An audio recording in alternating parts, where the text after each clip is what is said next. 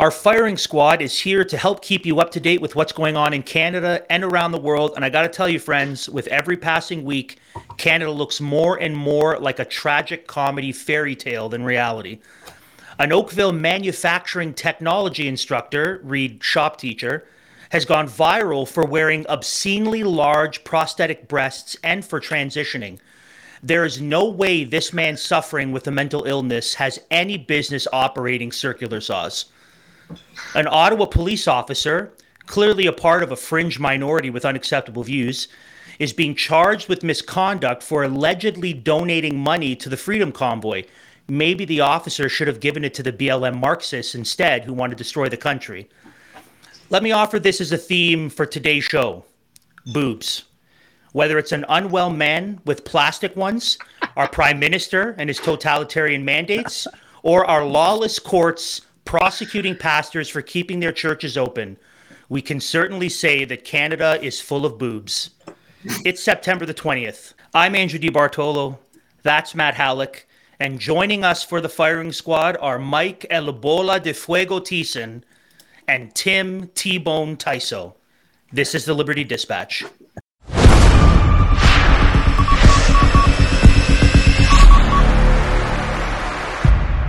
Welcome to the Liberty Dispatch, broadcasting across enemy lines into the Canadian culture war. Thank you so much for joining us again on the Dispatch, whether you're checking us out on our Rumble channel at Liberty Coalition Canada, or you are listening to us on your favorite podcast catcher. Be sure to rate, subscribe, like, review, comment, whatever you can to get our content out to more people. It all helps. Also, we are a part of the FLF Network, the Fight, Laugh, Feast Network at flfnetwork.com. You can also check out our content on demand on the Fight, Laugh, Feast Network app, which you can get on your Google Play in your Apple App Store.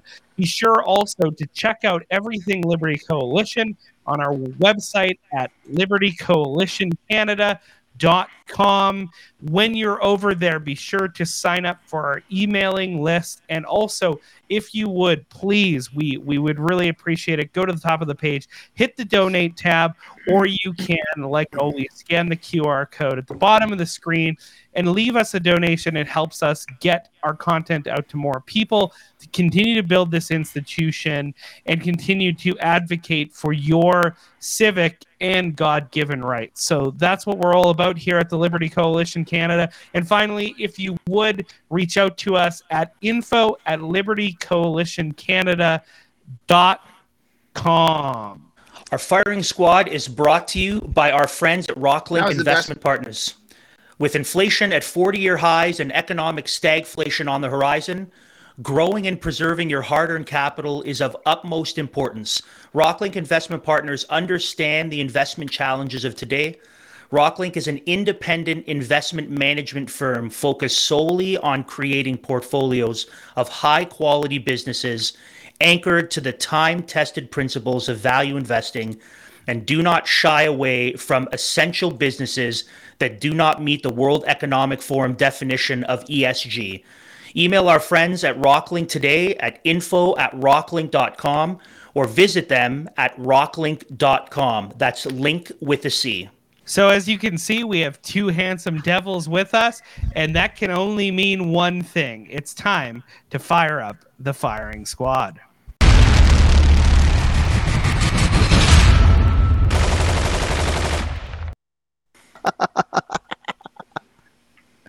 Mike loves it. Andrew, well done. You've absolutely outdone yourself on the cold open. You just like the best cold open in the history of the show. So well you just done. Like because we said boobs more than once. I feel like the that's way you tied together the themes. I think it's a drinking game. Now that's the only thing Andrew's trying to desire to do is that everybody has to drink when he says the word boobs. I've got coffee. No. Yeah, we'll leave it at that. It was well done, Andrew. I don't think we should segue into Pastor Tim Stevens after that, but I guess I'm up first, yes? Yes, yeah. Bring us your story, Michael. Okay, so it is my privilege to share with you a story of one of the most soft-spoken, gracious, and I think godly men in our country. Pastor Tim Stevens went to court last week where he told the court that it wasn't his duty to police his congregation and enforce the COVID rules. We have this story coming from two places. First of all, the Calgary Herald, story on September 15th by Kevin Martin. And then we're going to go right to Pastor Tim's website at the church where he describes the situation with his own words. Just really quickly, the Calgary Herald article describes the pastor from the Southeast Calgary Church, and the majority of the article is stating that Tim just it repeats a number of times that Tim said it wasn't his responsibility to enforce COVID-19 measures. He's had a number of charges dropped and currently only faces now 2 tickets for failing to follow social distancing measures during services in February and in March on 2021. Again, the article really emphasizes how much Tim was talking about. Just, we notified people of the situation, but I didn't feel like it was my responsibility to enforce it. And the article ends off with this really important sentence. Despite his lack of policing his congregants, provincial court judge Alan Fradsham must only decide whether Stevens breached the distancing rules in place at the time. So even though much of his questioning was about his policing his congregants, the actual charges seems right here are whether or not he himself broke them at that time. Now, in Tim's words, he writes a really important paragraph. He says this: yesterday marked the first time that I had the chance to testify before a judge on matters related to the enforcement of COVID-19 restrictions. Up to this point, 2 charges, one for contempt of court and 1 criminal charge for breaching the court order that sent me to jail twice for a combined stay of 21 days, were withdrawn. So that's him talking about which ones were withdrawn. He goes on to say that 2 bylaw officers testified first. It was notable about their testimony how our congregation was portrayed and interactions were portrayed as welcoming, respectful, friendly, and professional. The prosecution pressed them a number of occasions to describe our church interactions and our tone. Man alive, the word tone has never had so much use in our Canadian culture. He goes on to say, I was thanking God that it was made known that our church family acted with charity and grace towards these officers in volatile circumstances. Just so you guys know, Tim ends off his summary of the report with this very insightful little description. He says this: when the prosecution began to ask me my convictions regarding same-sex marriage, it became clear that we had drifted far from the matter at hand. And isn't that the case? This case, we've just drifted so far from the matter at hand as to, basic human rights, basic rights in our criminal code.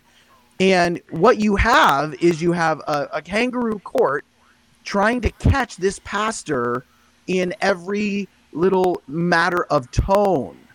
And can you imagine, we're in a country where the prosecution's trying to nail a pastor on his tone? I can only imagine the lawyer in defense saying relevance. What is it relevant? Are there writers? Are there Gospel Coalition writers in the court? Is that what's happened? Get off of it. Is that where we get the tone thing?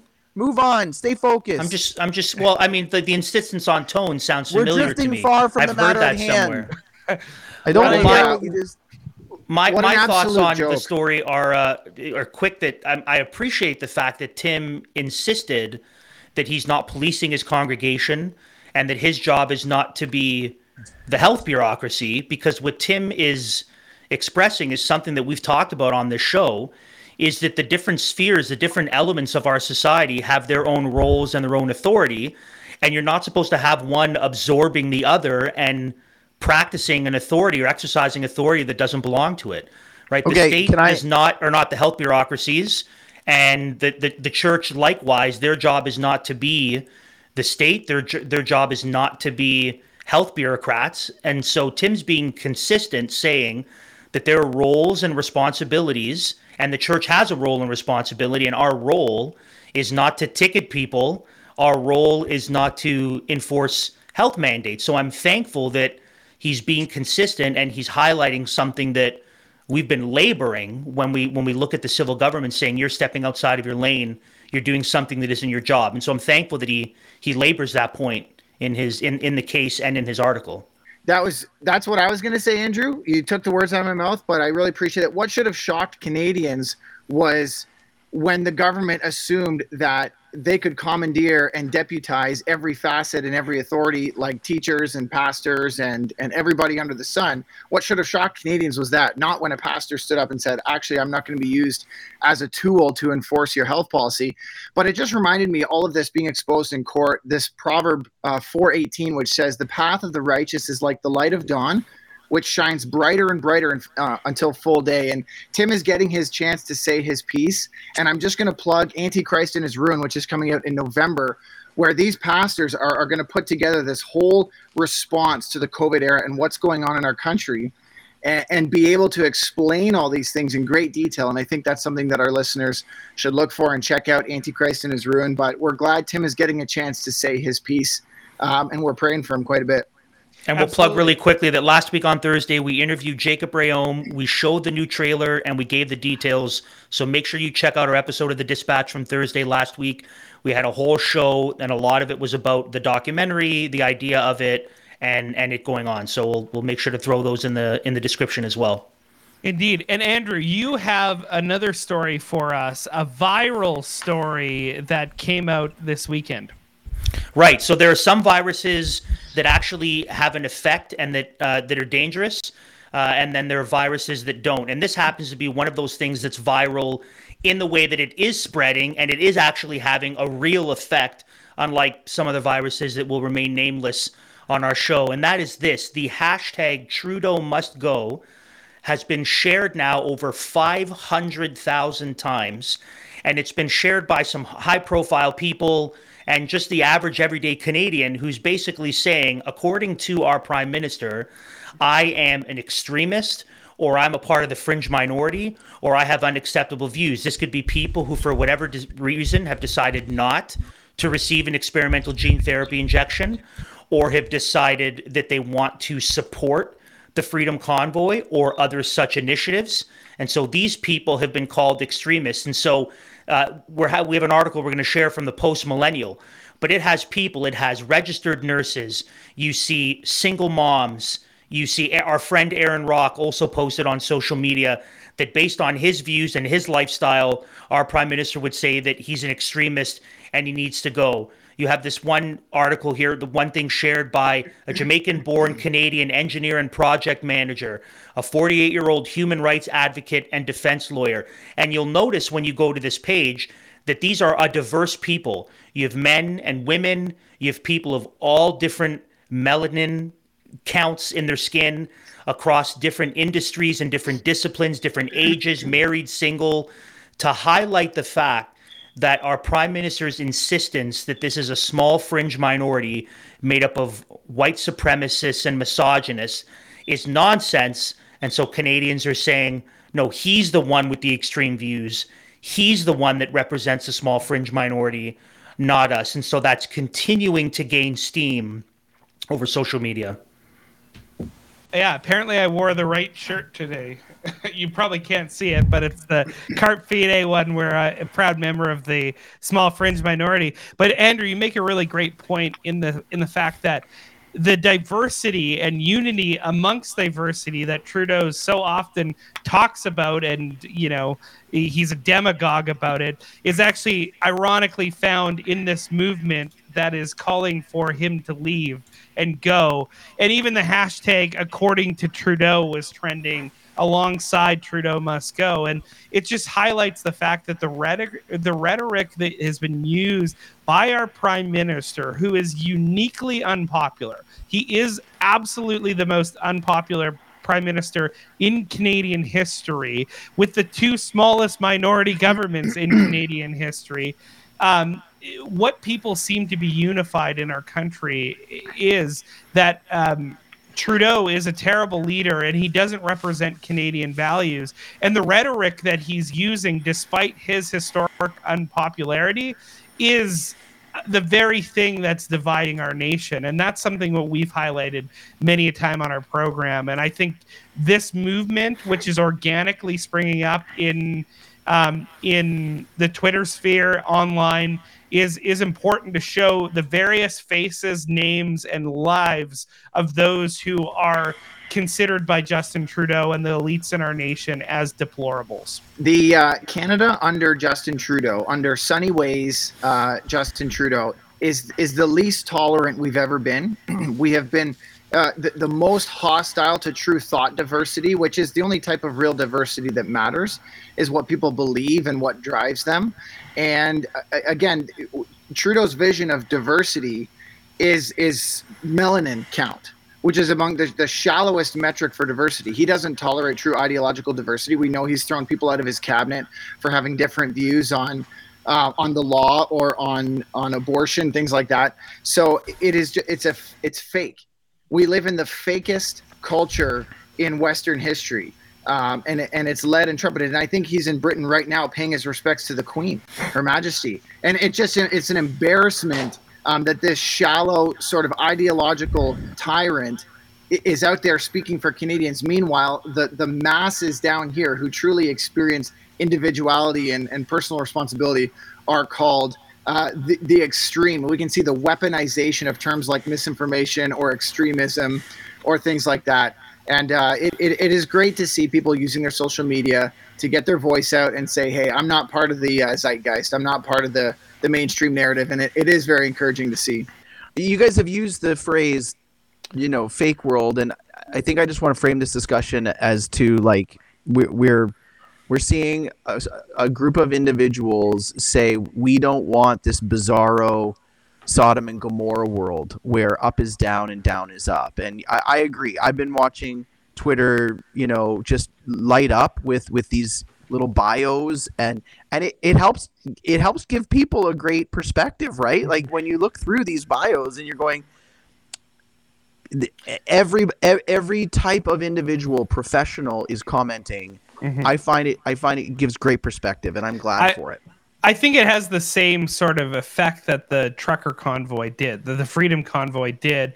It was showing people that they're not alone, that there actually is a far more people across our nation that agree that, the language used by our prime minister, the taking away of fundamental rights and freedoms over the last 2.5 years is totally inappropriate. And I think that's something that I like to see. I like average Canadians speaking out, even if our leaders are going to call them names. And I think people are just sick of living in a country where their leaders hate them and despise them. And I know from talking to a lot of people about what we're doing here is we long for a day as Canadian citizens when our leaders would actually serve us, where they would shepherd and serve and lead us as people who love us, not as those who despise us.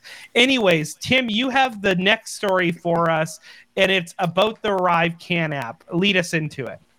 So this is from BC Rise, and they're leading off from piggybacking off a Toronto Star article, which is claiming that the Trudeau government might finally put an end to the divisive policies as pressure within the Liberals' own caucus and bureaucracy mount up to scrap rules that are outdated and unnecessary. And of course, this would be involving random testing at the border and as well as the Arrive Can app writ large, the entire program. Currently, Canadians re-entering Canada that don't use the Arrive Can app could face punishments. Canadian citizens and permanent residents could run the risk of not being eligible for the fully vaccinated traveler exemption, would require to quarantine and would be subject to fines of up to $5,000 or enforcement action. This was extended in July, but it's been well known now for a number of months that Liberals within the caucus, as well as Conservative and NDP politicians of every political stripe, have been incinerating this program. In July, NDP MP Brian Mast called Trudeau's Arrive Can app worthless and echoed the concerns of Canadians, saying it is being used as a backdoor to permanently track all border crossing. That's nice coming from an NDP MP. And of course, we reported earlier this year in February another Liberal MP coming out against his caucus, saying it was a violation of human rights and so forth. And so what we're seeing here is the potential. These are sources confirming that the Liberal government may be considering lifting this, as that NDP MP said, this worthless program to track Canadians coming to and from the country. And it's hard for me to report on stories that are potentially good news, because all I keep seeing is, well, what are they going to replace it with? Is it going to be just replaced with something worse and more long-term and more tyrannical? But it is nice to see it potentially coming down. And as we've said on this show many times, as a passport holding Canadian, that is your only required documentation for re-entering the country.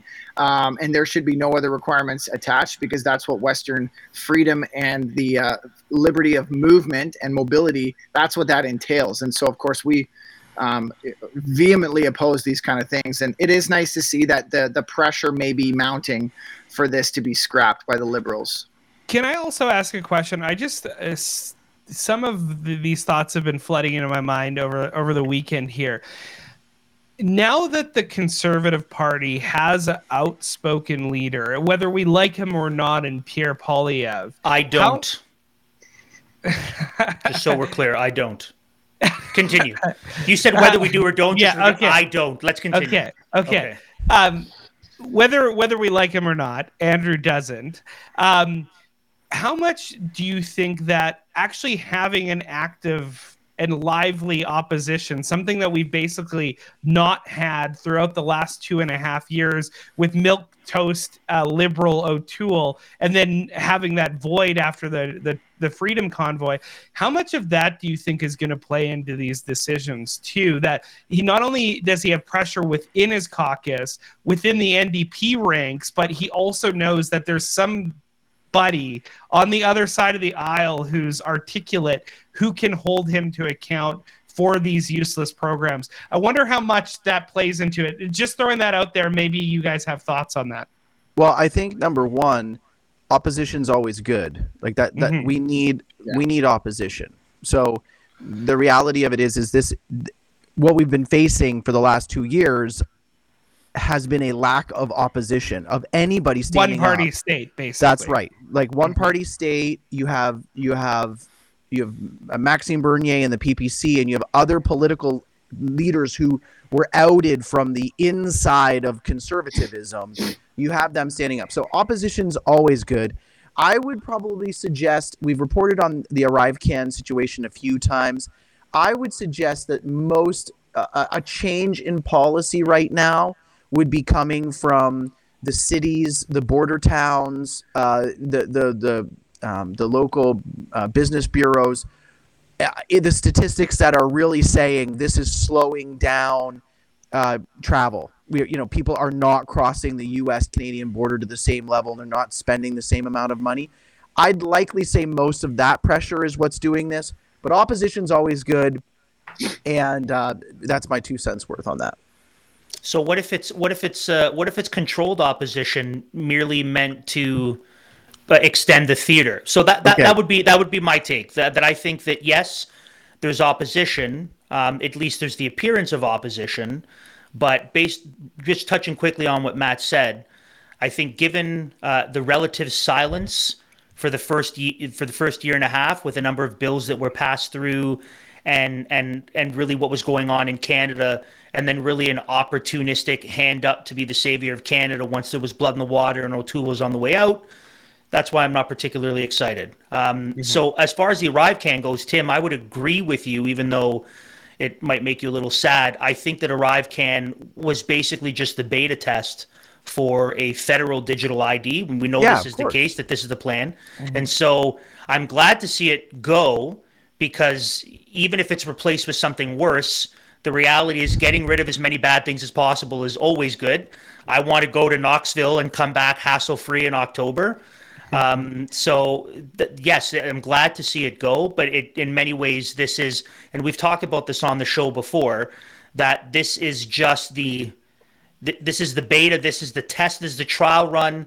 Okay, we've had success. Let's pull it back now. Let's release the real product, and the real product is going to be a federal digital ID that will include with it your banking, your healthcare, your travel stuff. But at least in the short term, it's good that it's gone because it is a useless mandate.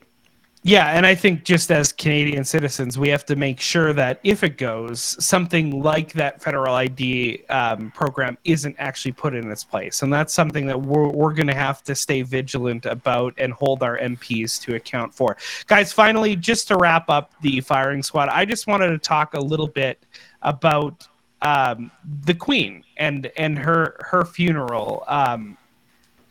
It's an event that, as of time of recording, it happened this morning, and I was just struck by the nature of the event because it was a Christian service, it was a Christian funeral, and it was even people said that she had an intimate connection to picking what was actually said and read at her funeral. So I just want to kind of explore some of the things that people would have seen in the funeral if they watch it. Okay. So first of all, the sentences. So these are read as the coffin's coming into the Westminster Abbey there. John 11:25-26, where Christ talks about him being the resurrection and the life. We have Job 19:25-27, where Job says, I know that my Redeemer lives. We have 1 Timothy 6:7. We brought nothing into this world, and it is certain we can carry nothing out of this world. And over again, what we see when you look through this order of service is you see that she did a wonderful job at pointing to the fact that though it was the ruler of one of the greatest empires in human history, there was a higher ruler above her, that there was a king above her, and it was the King of Kings, the ruler of the kings of the earth in King Jesus Christ. And I just want to say, while we're thinking about her death, while we're thinking about death at all, we have to just turn to this really encouraging text that she had as her first lesson for her funeral, and that's from 1 Corinthians 15:20-26. Now is Christ risen from the dead and become the first fruits of them that slept. For since by man came death, by man came also the resurrection of the dead. For as in Adam all die, even so in Christ shall all be made alive, but every man in his own order. Christ the first fruits, afterwards they that are Christ's at his coming. Then cometh the end, when he shall have delivered up the kingdom to God, even the Father, when he shall have put down all rule and all authority and all power, for he must reign till he hath put all the enemies of God under his feet. The last enemy that shall be destroyed is death, for this corruptible must put on incorruption, and this mortal must put on immortality. So when this corruptible shall have put on incorruption, and this mortal shall have put on immortality, then shall be brought to pass the saying that is written, death is swallowed up in victory. O death, where is thy sting? O grave, where is thy victory? The sting of death is sin, and the strength of sin is the law. But thanks be to God, which give us the victory through our Lord Jesus Christ. And that is the wonderful testimony of all that fall asleep in the Lord. And I know from the account of many that indeed Queen Elizabeth II did have a quiet faith that she held strongly to. So we pray that that was indeed the case and that she is at home with the Lord. But I just thought, with all the talk of Christian nationalism, what a fitting ceremony to express the fact that Christianity is baked into the British Empire and its various Commonwealth countries. What was really touching about this whole season, this last week since Her Majesty passed away, is the way that it has touched people deeply in places that they thought they had forgotten. Past, there's a connection to hierarchy, there's a connection to order and authority and rule of law and tradition that the West has been trying to absolutely incinerate and obliterate these last few years. And then when this institution passes from crown to crown, you see the way people respond. And I think it is calling out something that is deeply ingrained in us in our creational order, that is important. And that is this idea of continuity and history and tradition, not to throw those things away, not to destroy them. And so the longest reigning British monarch is indeed gone. God rest Her Majesty the Queen, and God save the King. I really appreciate you bringing that out, Matt. Mm-hmm. This also, we talked about this on the show last week. I think this represents a transition now in our culture, where you clearly have the Queen lives, speaks, carries herself a certain way. And now the transition to her son, who clearly has very shady ties to the WEF and in many ways appears to be one of their henchmen. And both his sons are woke. And so the transition now, as we're moving from Queen Elizabeth II to the next two monarchs who are going to be reigning, I think that represents a broader cultural shift away from something, kind of the putting off of the Christian foundations, the nature of our country being founded on biblical principles, and toward an outright embracing of paganism and worldliness. And that's something we've been seeing in our culture for generations, a removal of the Christian moorings that hold our culture together, and an embracing of a materialism and a cultural Marxism and a wokeism. And I think that is represented now even in the transition we see with the monarchs from one to the next, and then one of his two sons who will just be more of the same, which, again, I think it's interesting that the Lord in his providence has done this, that what we see in culture, we now also see represented in the transition of the crown itself. I want to talk a little bit about just things done in the name of Christianity. This is a good moment in time to look in. And Matthew, I would agree with your initial analysis, your initial insights there, where, and Tim too, where it seems like we're dealing with someone who had a sincere faith, and it's wonderful to uphold tradition. And we as outsiders living across an ocean ought to just, be thankful that we've got a traditional proclamation of the gospel throughout the ceremony, and an attempt to uphold history. The one thing I want to caution us about, and it goes towards what Andrew was talking about, is this, and it's an error that we can make at any funeral, really. It's an error that any pastor can make, any Christian can make, and that is where we preach forgiveness or grace without a call to repentance. And what we see in this ceremony is we may see a monarch's sincere faith coming out, but most certainly what we're seeing is traditional things being done in the name of tradition, being done in the name of a Christian veneer, or being done with a Christian veneer.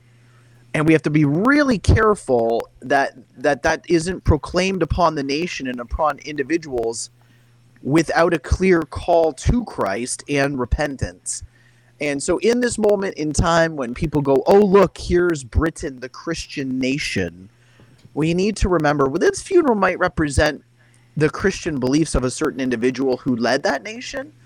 But our job now is to take these scriptures, to take this opportunity and proclaim, you must believe these things. You must believe in the Lord Jesus Christ, respond, and you must turn from the evil sin. Because that goes into exactly what Andrew's talking about. In this transition, you have a wokeism and a Marxism that just promotes all types of human depravity as long as control is centralized. So let's take this opportunity, just like any other funeral, to call people to actually believe in these scriptures that were read, and to repent of sin and turn to the Lord.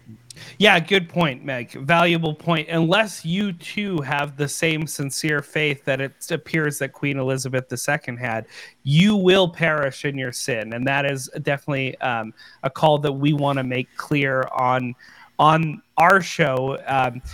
And Mike, thank you for joining us. Sadly, it appears like our brother Tim got raptured away as you were talking there. His phone probably died, but we are thankful that you and Tim were able to join us for this week's Firing Squad, and we hope to see you in the coming weeks as well. You guys are doing a great job. I love you both. You're doing fantastic. Thanks for having us on. Looking forward to talking to you next week. Ciao, ciao. All right. Our two main stories today are brought to you by our friends over at Red Balloon. You might think that woke politics and medical tyranny have destroyed the Canadian workplace, but did you know that some companies are standing up and saying, no, enough is enough? Over 2,000 companies have pledged to honor free speech and medical privacy at redballoon.work, and Red Balloon is coming to Canada. Business owners, find top-tier, values-aligned talent and get help building an uncancelable and pro-freedom workplace. Job seekers, find a courageous company that shares and protects your values. Or go sign up today at redballoon.work/LCC. Again, that's redballoon.work/LCC. You're going to want to post your jobs there, and that's where you want to find work where they don't care about whether or not you're woke, or they won't force you to put anything in your bloodstream that you don't want. redballoon.work/LCC. And Andrew, especially nowadays, you're going to want to get into businesses and institutions that share your same values because of the story we're about to tell people. I'm sure a lot of our listeners might have heard it, might have seen some images. But before we get in the story, we should tell people that there's some sensitive content ahead, just based on the sheer nature of this story, Andrew. Yeah, if you are easily upset by what would have been a hilarious SNL skit 15 years ago, or if you have a strong allergy to plastic or latex, exercise caution while watching these clips. Yes, absolutely. It is a crazy story, and that is the story that is coming out of Oakville, Ontario, and the astonishing images that are coming from a school teacher who is a part of the Trafalgar High School in Oakville, Ontario, which is a part of the Halton District of School Board. And these are images and videos that we're about to show you of a man wearing massive prosthetic breasts in a tight shirt to teach kids in a school. So just as a way of warning, if you have kids or little ones that are watching, you might want to pause, usher them out of the room, and then continue watching, or just skip over. But let's show you these images because you really do have to see them to believe them.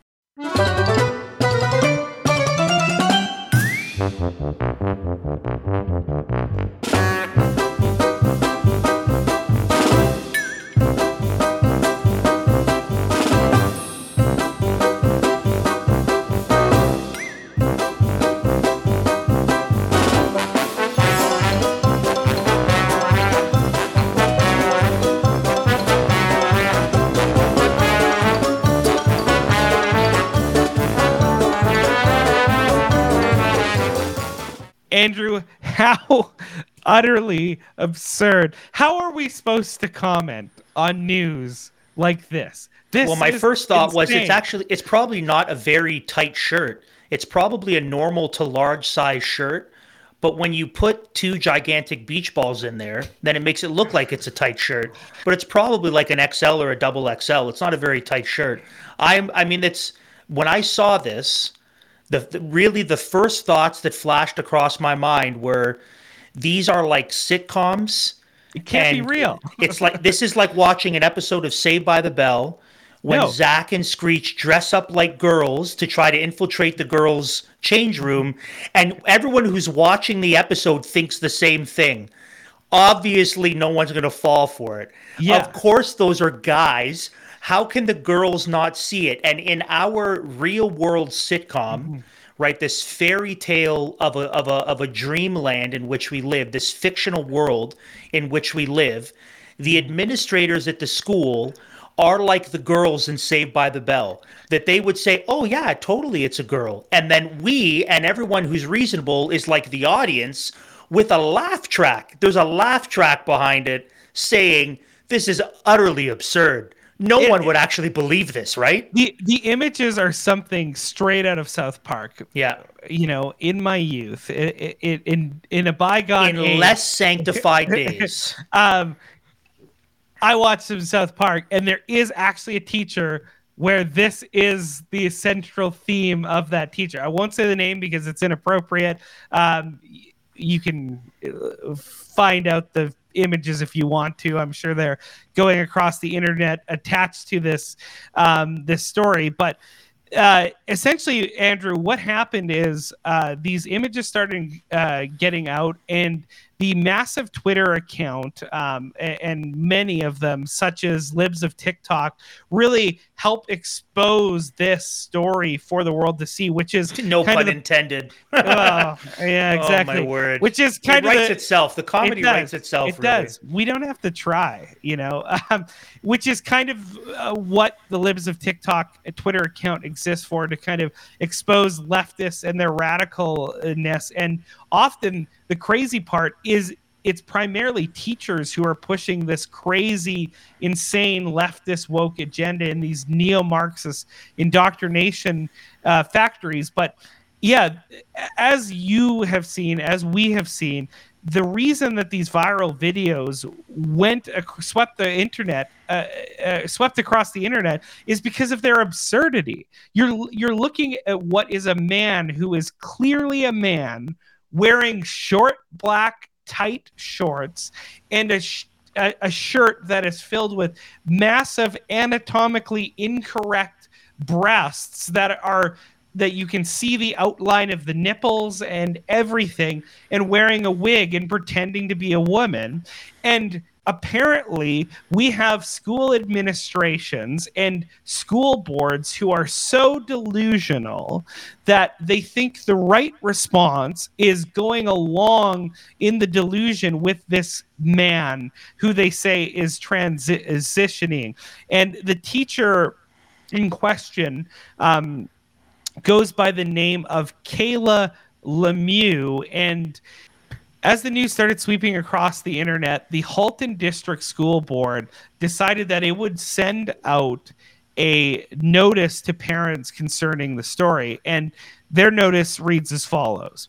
Dear Oakville Trafalgar High School families, we are aware of a discussion on social media and in the media regarding Oakville Trafalgar High School. We would like to take this opportunity to reiterate to our community that we are committed to establishing and maintaining a safe, caring, inclusive, equitable, and welcoming learning and working environment for all students and staff. As a school within the Halton District School Board, Oakville Trafalgar High School recognizes the rights of students, staff, and parents and guardians and community members to equitable treatment without discrimination based upon gender identity and gender expression. Gender identity and gender expression are protected grounds under the Ontario Human Rights Code.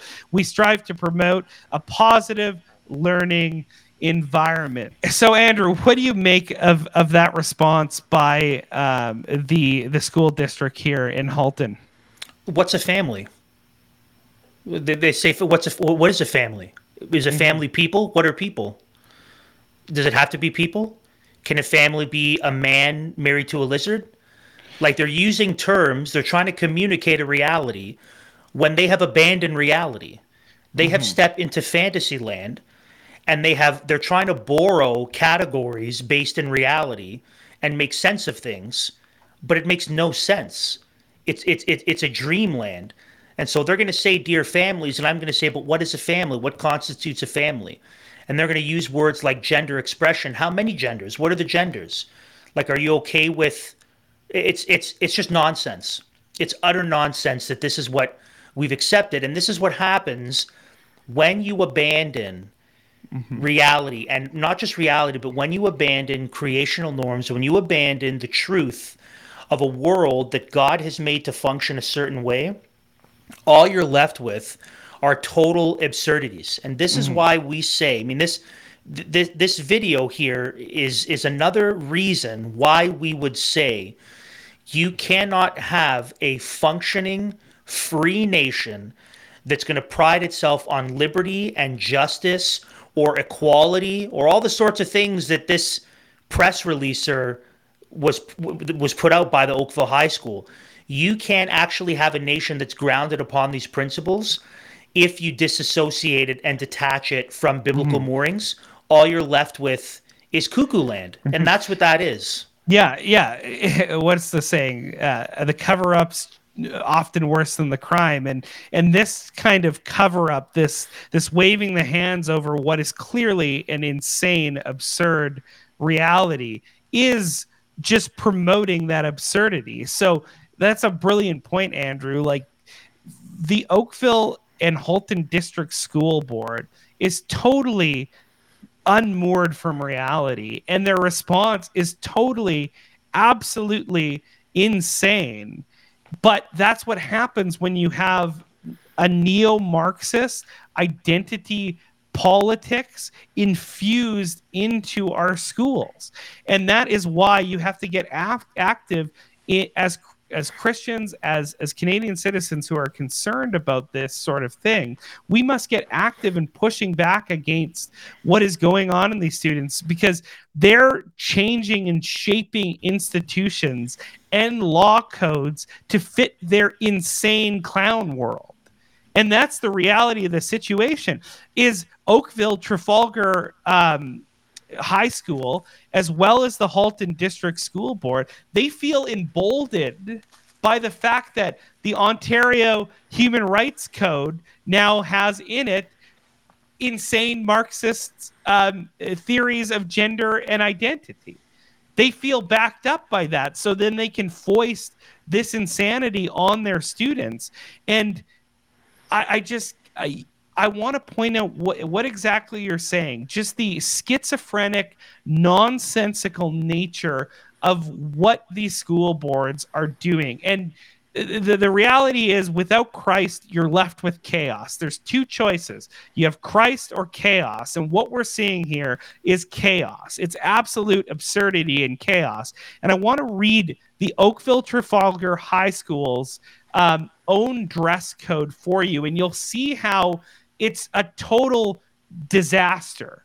And I want to point that out for you. So it starts off: individuals are responsible for managing their own personal biases, behaviors, and or perspectives / opinions, distractions in quotation, related to others' choices of clothing. All students are treated equitably regardless of their race, age, ability, sex, gender identity, gender expression, sexual orientation, ethnicity, religion, cultural observance, socioeconomic circumstances, or body type and size. So what is happening here? They're rooting their dress code in the subjective, right? It's the person gets to determine how they identify and how they present themselves to the outside watching world. But you see how then absurd this other point, and I'll put the whole list so people can see in it, but I just want to highlight the end of this. So the dress code says, dress codes must prevent students from wearing clothing that exposes or makes visible genitals or nipples. And my rebuttal to that is, well, thankfully they at least have that much sense. But why? By what standard is showing your genitals and nipples a bad thing? Because if you're going to root and ground your dress code in the subjective expression of individuals, how can you possibly come around and then provide an objective standard that they have to meet without infringing on their subjective identification? You can't. It's utter chaos. It's total insanity. And these are the idiots who are writing the codes and the laws of school districts across this nation. And as our friend Samuel Say says, this story is maybe the greatest ad for homeschooling. If you haven't got your kids out based on the last 2.5 years, you better get them out based off of a shops teacher not wearing protective clothing, but instead wearing massive prosthetic breasts to teach your kids shop. It's absolutely unbelievably absurd. The story seems fake and made up. We are definitely living in a clown world. And the reason I'm so exercised about this is because people are trying to go about their lives as if this is normal.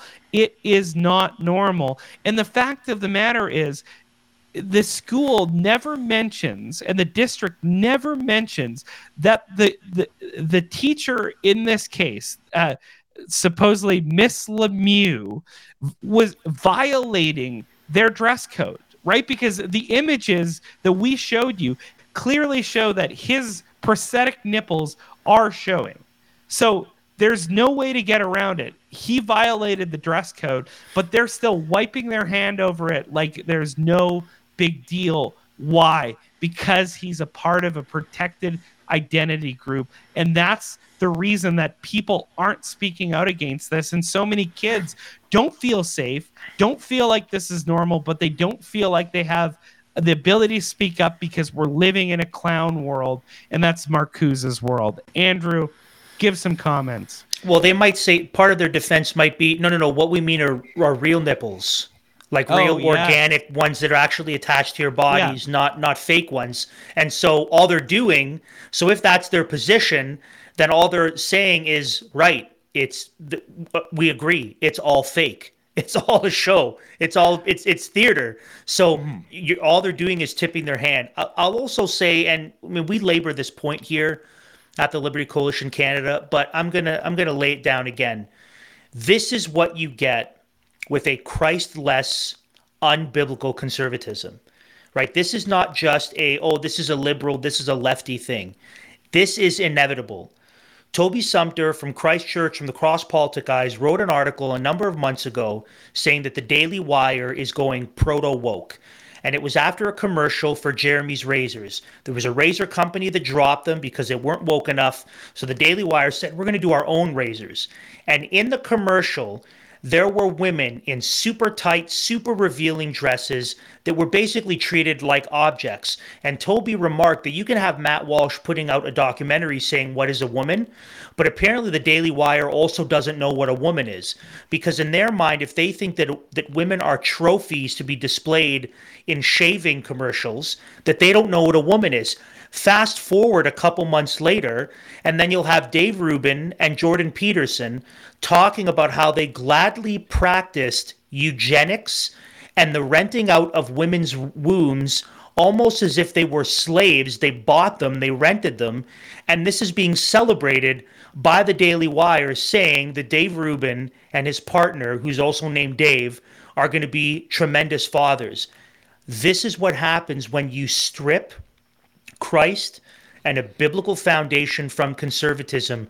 You're left with this. This is also part of the reason why we had a very intentional discussion with Maxime Bernier on the topic of abortion. Because to simply say we're about freedom and we're about liberty, and you're not going to ground it on biblical truths, this is where it goes. And so to our detractors, to those people who are a part of the freedom movement, who say, I can be about the freedom movement, but I don't need to be a Christian. I don't need Christian principles. People can marry whoever they want. How dare you say that marriage is just for one man and one woman? You're just as much of a tyrant and a fascist as our prime minister. I would respond, if you're going to pursue a liberty that is separate from biblical principles, then you're going to have this shop teacher. Or you're going to have people making the case that this shop teacher can pursue a relationship with a 13-year-old boy from his class. And they might recoil and say, how dare you say that? How dare you make the slippery slope argument? And the reality is, like you said, Matt, by what standard? Yeah. So if you will have a Christless, unbiblical conservatism, For now, the line is here, but it's not going to be long before the line is just as far. And so we can't just say freedom for the sake of freedom. We have to say freedom and liberty and conservatism grounded upon Christ. And if you abandon that, you're going to have this. It's not going to be that long. It's not going to be that much longer before some dude like this will be running as an MP for the Conservative Party. And if you think I'm crazy, just look at the people Poilievre has surrounded himself with now. They've already abandoned marriage and creational norms and what it means to be a man and a woman. And so you will see someone like this running as an MP or an MPP for the Conservative Party within 5 to 10 years. Yeah, exactly. How can you be conservative if you're not conservating the basic creational norms and realities of the world that we live in? And that has been abandoned by so many people who do take upon themselves that conservative title. And we're going to hope to do some even more in-depth analysis of that Christless conservatism and why it's so dangerous, because essentially it boils down to, with friends like these, who needs enemies?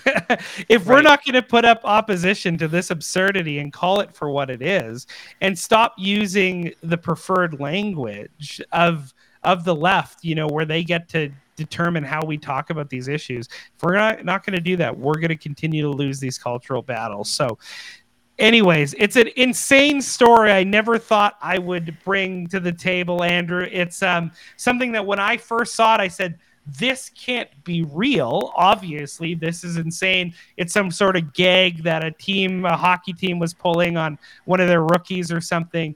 No. It was an episode of Just for Laugh Gags. That's what it feels like. Exactly. Yeah. But this is the depths of the depravity that we find ourselves in a nation. And we need to get active in the political sphere, because these people feel emboldened by the fact that they've shaped the institutions, that they've put their activists in places of power where they can not worry about the safety and education of the children, but promote these crazy ideologies that make people feel unsafe and that create an environment where people don't think they can call out the emperor has no clothes. And that is not a healthy environment to educate children in. Yet that is the serious nature of where we find ourselves. So if you want to get involved in municipal elections in Ontario, so you can go for the school boards and the school districts, get involved in Christians That Care. That's christiansthatcare.net. Please go over there, check out what's going on, fill out an application, get part of our community that's growing and training Christians to get active in the political sphere. And we would highly encourage you to do that, christiansthatcare.net. Well, Matt, this brings us to our second story. And before we get into the story, we need a little bit of history. So I need to take us back to March 2022, which is not that long ago. And this is from CPC News, the Canadian Pravda Corporation. Our audience will remember that the organization formerly known as CBC has now been rebranded the CPC because they push propaganda. So this is what they report back in March of 2022. CBC News, see, they're dead naming. They're not CBC News, they're CPC News. CPC News has matched at least 24 current and former members of the Ottawa Police Service and the Ontario Provincial Police with a publicly leaked list of names identified as apparent donors to Give Send Go, a crowdfunding site used to support the weeks-long occupation at Ottawa. Right, an occupation. Okay, this person wasn't there, obviously. Continues, the OPP said it has launched an investigation into alleged officer donations to the convoy. It's unclear what legal or disciplinary consequences, if any, police officers could face for donating money to the so-called Freedom Convoy that paralyzed downtown Ottawa for much of February. Do you see why they're the CPC? This is propaganda. They weren't there. I was there. Let me tell you. I the noticed French toast that was being cooked in the middle of the road and the pizza that was being delivered to homeless people was delicious and kind and friendly. So they don't know what they're talking about. Just on that note, not only the language they use in framing the discussion, but the fact that they just happen to, leave out the fact that this information was illegally obtained through hacking by a crazy, insane computer hacker activist.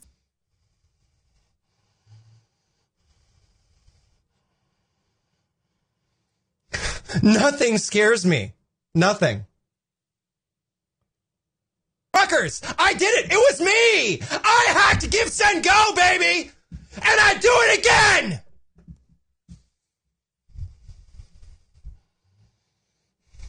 I do it 100 times!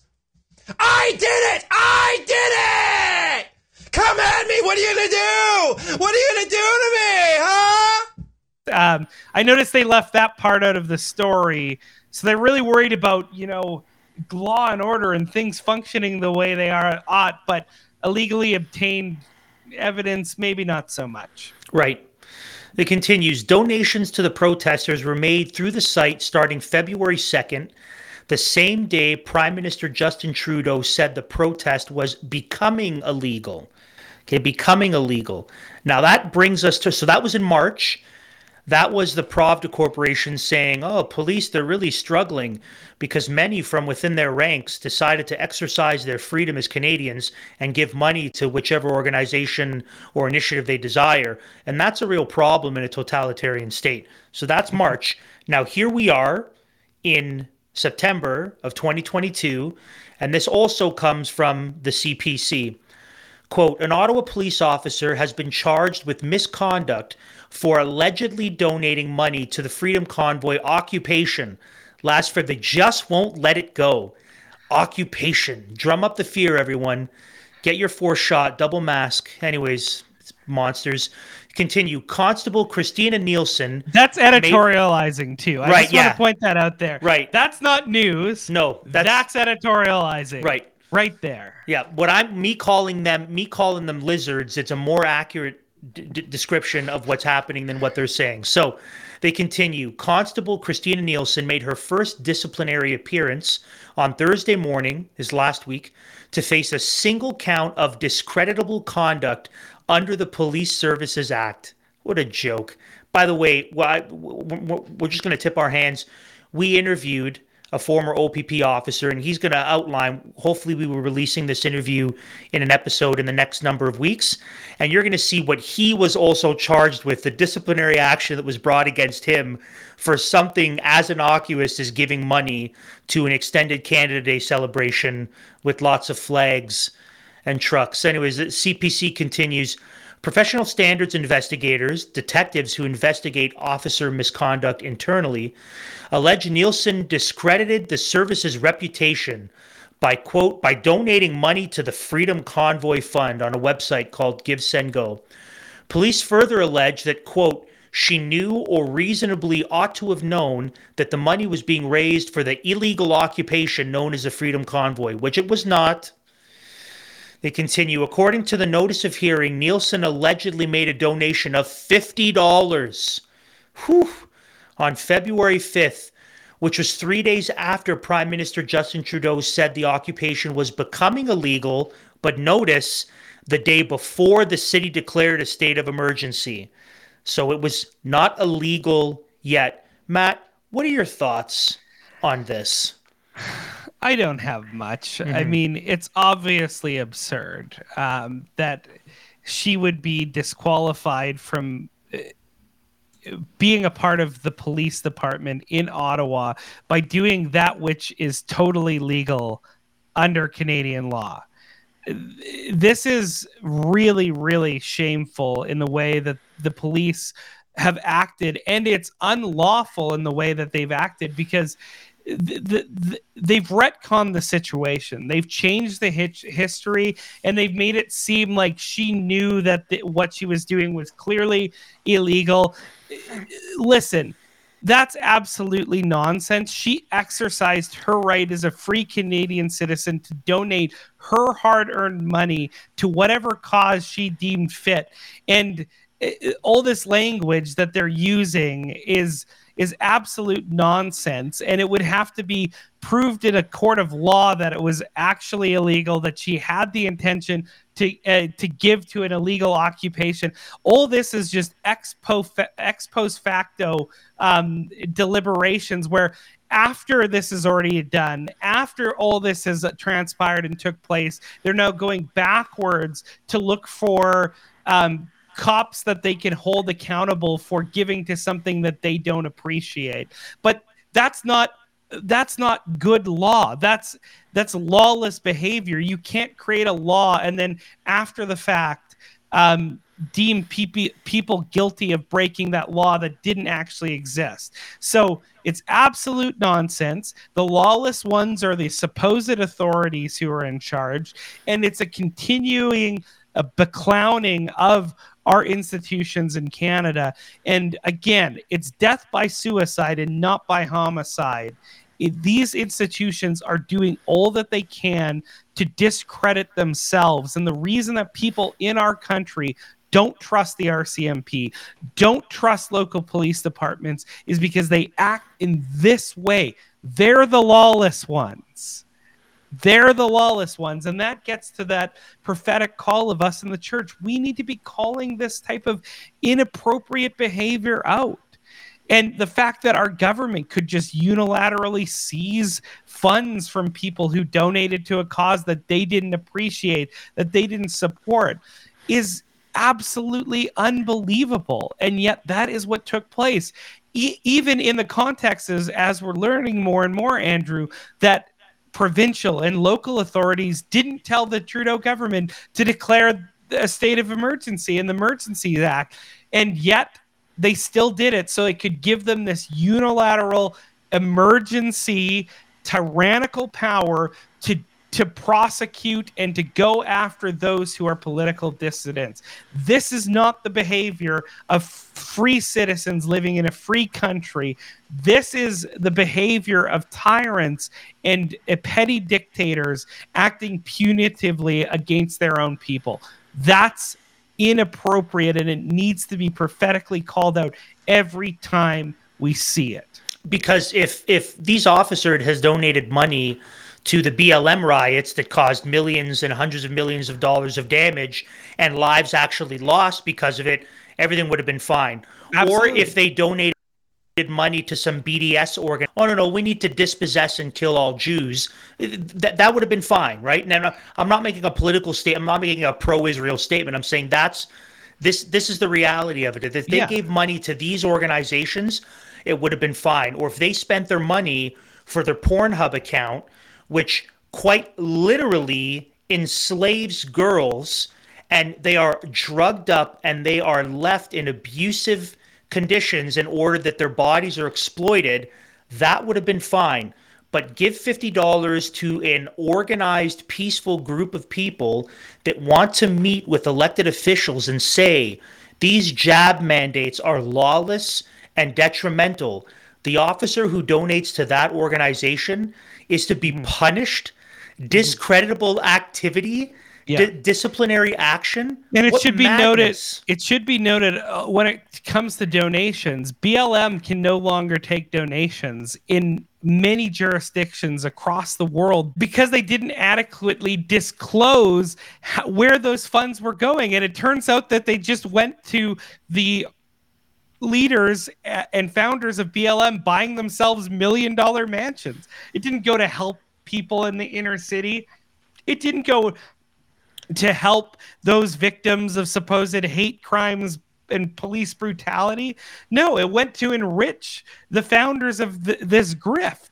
And that's the sad part, is it again and again and again, it shows that if you're for leftist causes, you have the absolute latitude of to the nth degree. But if you even partake in something that was really cross-political, like there was people of different backgrounds and all sorts of political affiliations that were part of the Freedom Convoy that would disagree on other things that are just, it's totally unacceptable. And we've talked about it again, but this is a result of us living in a new sensibility in Marcuse's new world, according to repressive tolerance, which says any right-wing supposed movement or conservative movement must be dispelled even by violence, even by coercive state violence, but anything as it pertains to leftism and leftist ideology must be allowed to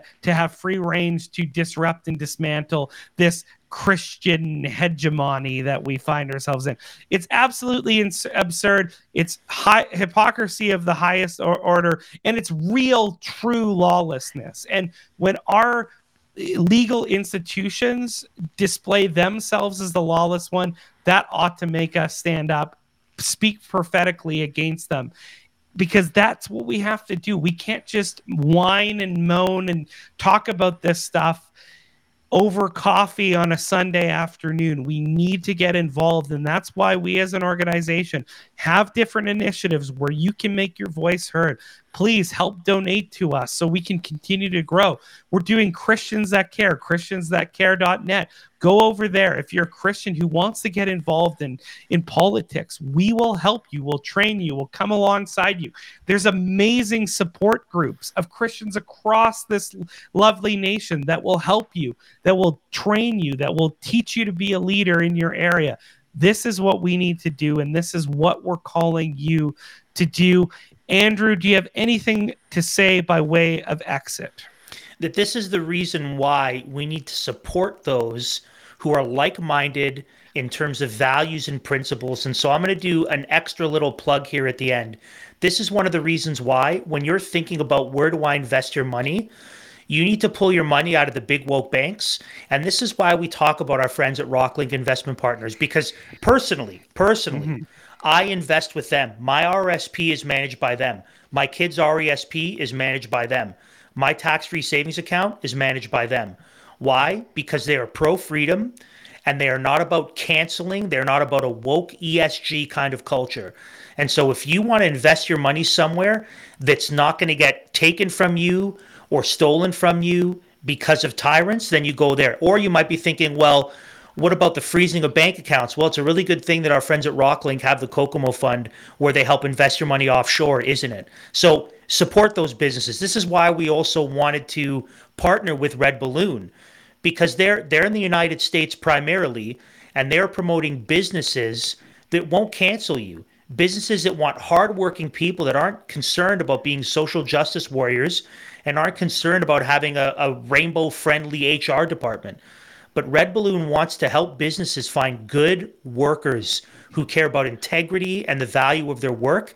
And they want to help people find good places to work, jobs that will not cancel you, jobs that won't suspend you or punish you because you gave to the Freedom Convoy, or because you won't put experimental medicine inside your body, or because you won't sign off to the latest woke leftist ideology. So partner with and support the companies that not only support us as the Liberty Coalition Canada, but that want to support you, Canadians that are about freedom, that are about not being canceled, that are about not having these totalitarian moves come upon you, where if you are a police officer who's pro-freedom, you suffer disciplinary action for it. And so partner with, support the people who support us, who ultimately want to support a Canada that is more free and more grounded in liberty. So do those things. Connect with those people. That's really how I want to close off my time for our episode today. Well said, brother. Thank you, everybody, for tuning in. We really do value that you're giving us your time, your eyeballs, your ears, because these are bigger, broader conversations that we have to continue to have in Canada, lest we be swept up in the crazy leftism of our day. And we want, as Christians, we don't want to bury our head in the sands. We do care about justice. We do care about justice being done in the public sphere. And the fact of the matter is, because we believe in an objective right and wrong, an objective standard of truth and goodness and beauty, I trust us with other people's freedoms far more than I trust them with our own, because we've had people on this program and on Mike's program who do not share the same worldview as us. But because of our biblical principles, we are going to defend that which is good and right and honorable and just, regardless of if they necessarily subscribe to all the jot and tittles of our worldview. And that's why we exist as a program. We are bringing the Lordship of Jesus Christ to bear in all areas of life, whether you like it or not. We hope you can appreciate that, whether you're a Christian or not, because we want to be honest. We don't want to hide the ball with you. We want to tell you the perspective we're coming from, and we hope it blesses you and helps you think through these things a little bit more. And that's really what we need to do as Canadian citizens. We've been dumbed down, and we need to wake up and fight for these freedoms that are not given to us by the state, but are granted to us by our God. And that's why we exist at the Liberty Coalition. If you have any comments, questions, concerns, info@libertycoalitioncanada.com. Reach out to us. We'll respond. We'd love to hear from you. And also go over to our website. If you would leave a donation over there, we would greatly appreciate it. Galatians 5:1, for freedom Christ has set you free, so stand firm, therefore, and do not submit again to a yoke of slavery. Godspeed. Thanks for tuning in to Liberty Dispatch, a united front to restore liberty and justice in Canada. Please subscribe to our podcast and Rumble channel, as well as visit our website at www.libertycoalitioncanada.com.